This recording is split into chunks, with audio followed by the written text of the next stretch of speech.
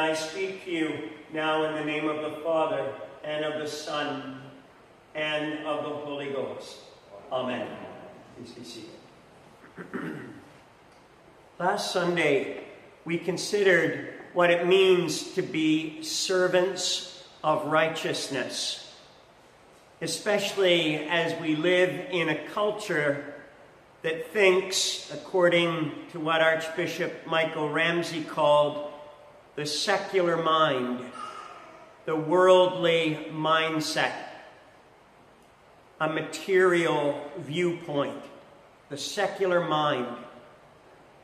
How can we be servants of the Lord God Almighty and yet live and function in a world where the eternal is dismissed?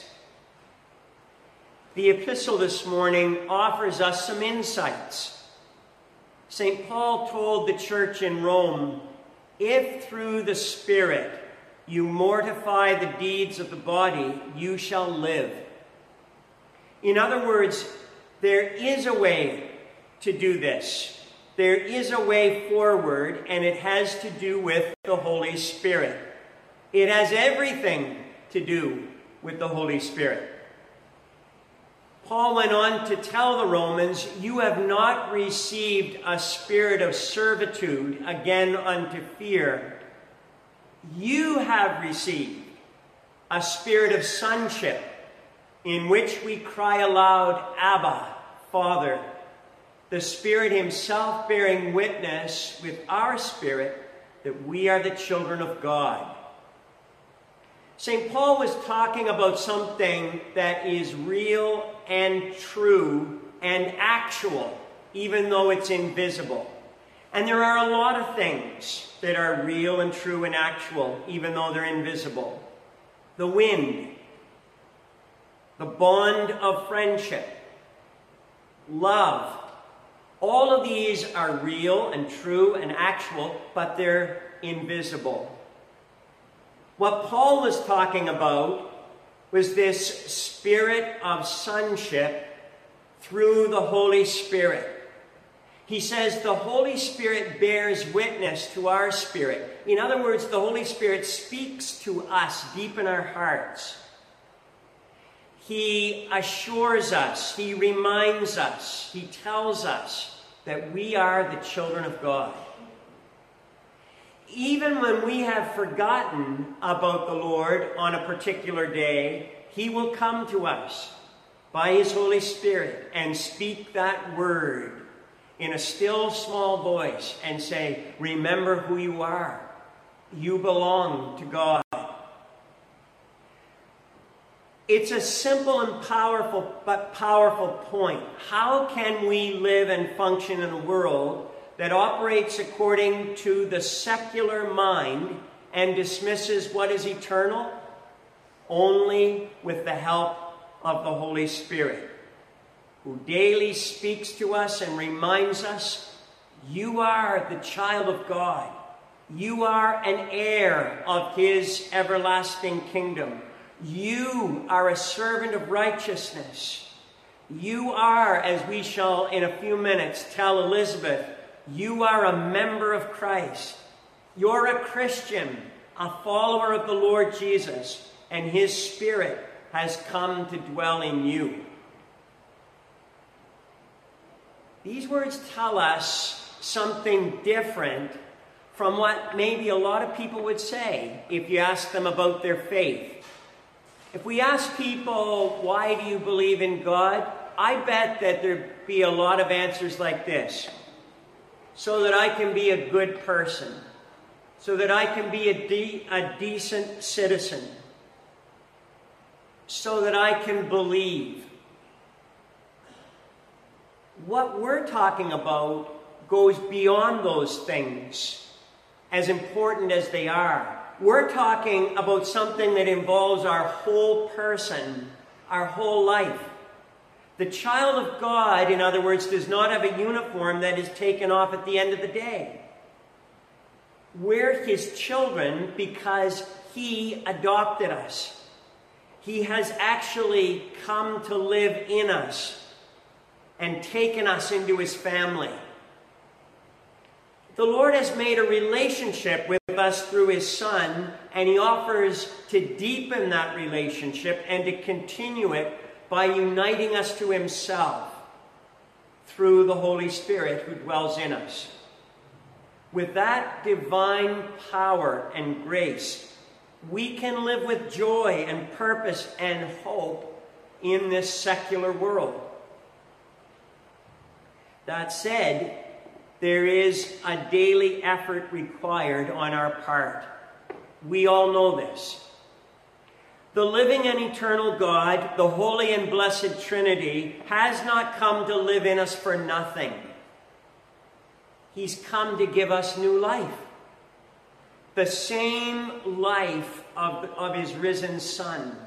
The life that conquered all the powers of sin and death and hell. We receive that new life for a purpose. And that is to bring glory to God. But how does that work? After all, we're only humans with all kinds of pressures, fears, anxieties, weaknesses, temptations, and failures. I've got a room full of those things. In her book entitled Concerning the Inner Life, Evelyn Underhill used a helpful analogy to explain how we can live as the children of God in a secular world, how we can bear fruit while living in a world of pressure and a world that does not value what we do as Christians. Here's her illustration. What type of house does the soul live in? She asks. It's a 2-story house, she says. We know that we have a ground floor, for example, a natural life biologically conditioned with animal instincts and desires and needs. And this life is very important, for its builder and maker is God. But we also know that we have an upper floor in this house, a supernatural life with supernatural possibilities, the capacity for God. And that floor is more important still. If we try to live on one floor alone, we destroy the mysterious beauty of what it means to be human and of what we're called to as the people of God. We are created both in time and eternity. Therefore, a full and wholesome spiritual life can never consist in just living upstairs and forgetting to consider the ground floor with its needs and uses. Since we are 2-story creatures called to a natural and a supernatural status, both sense and spirit must be rightly maintained and kept in order. The house is built for God to reflect on each level, both downstairs and upstairs, something of his unlimited perfection.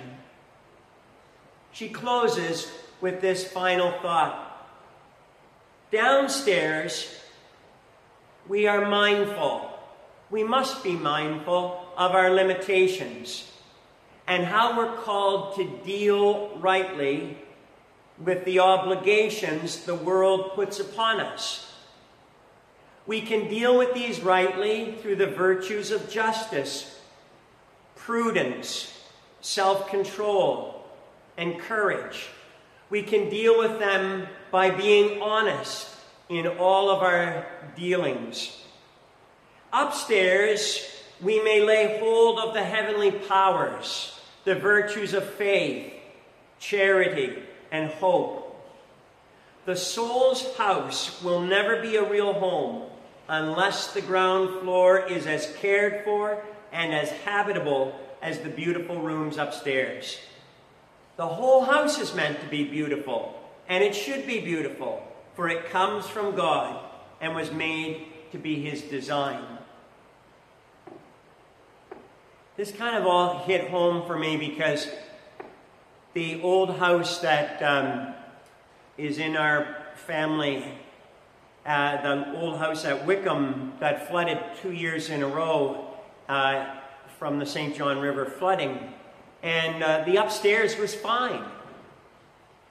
But if we ignored the ground floor and didn't clean out all the silt from the river and cut the gyprock and plaster so that they weren't molding, if we didn't do that,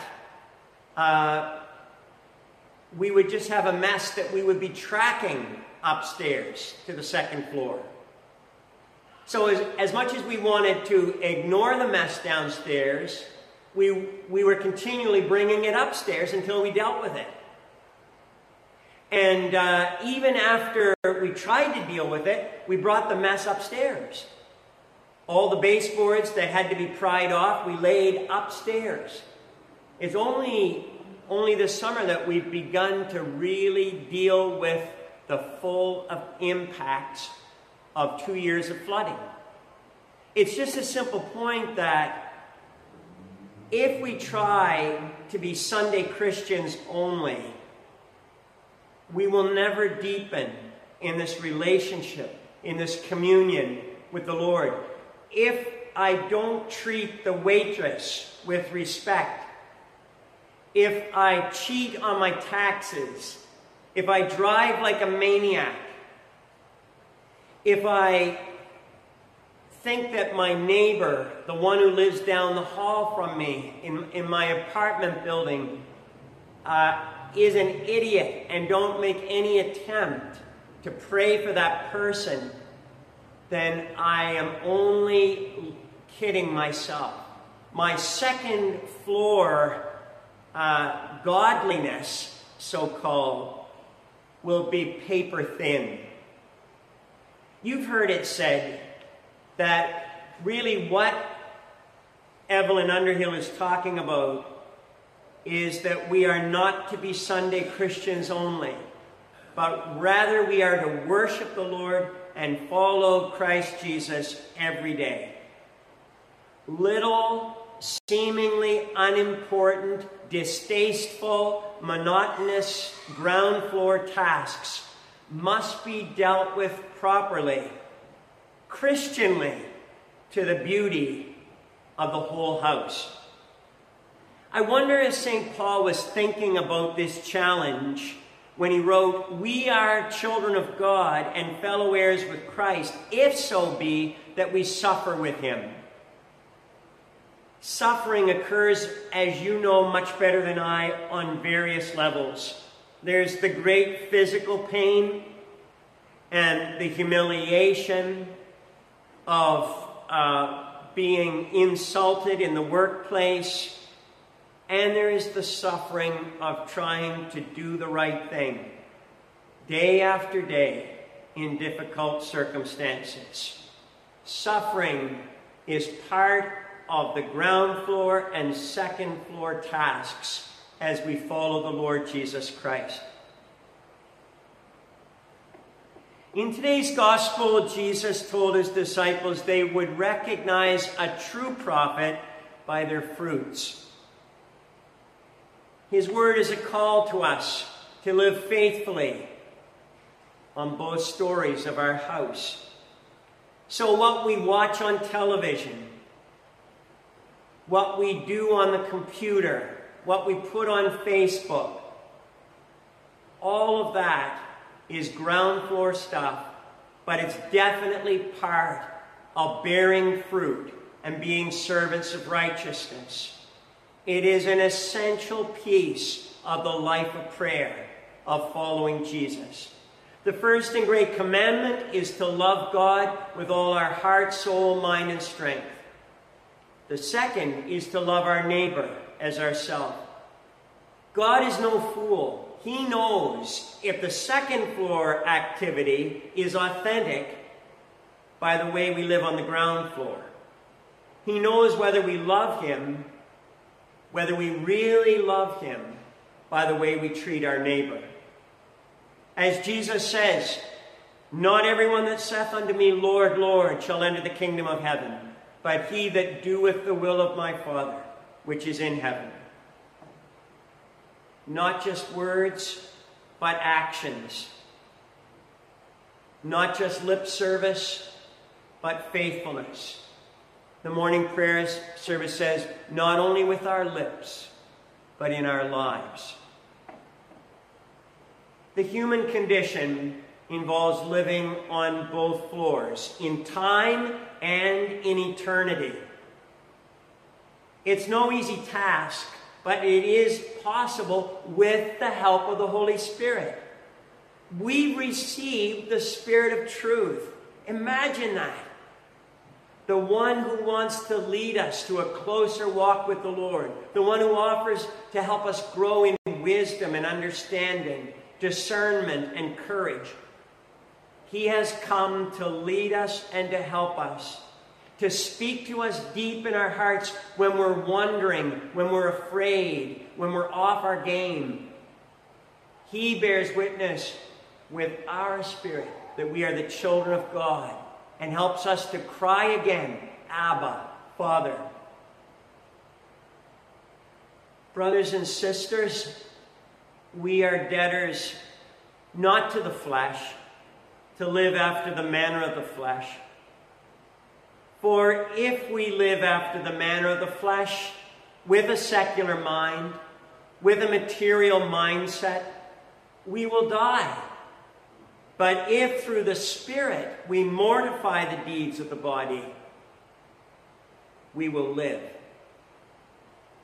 Now unto God Almighty, the Father, the Son, and the Holy Spirit, be ascribed all might, majesty, dominion, power, honor, and glory, as is most justly due, henceforth and forevermore. Amen.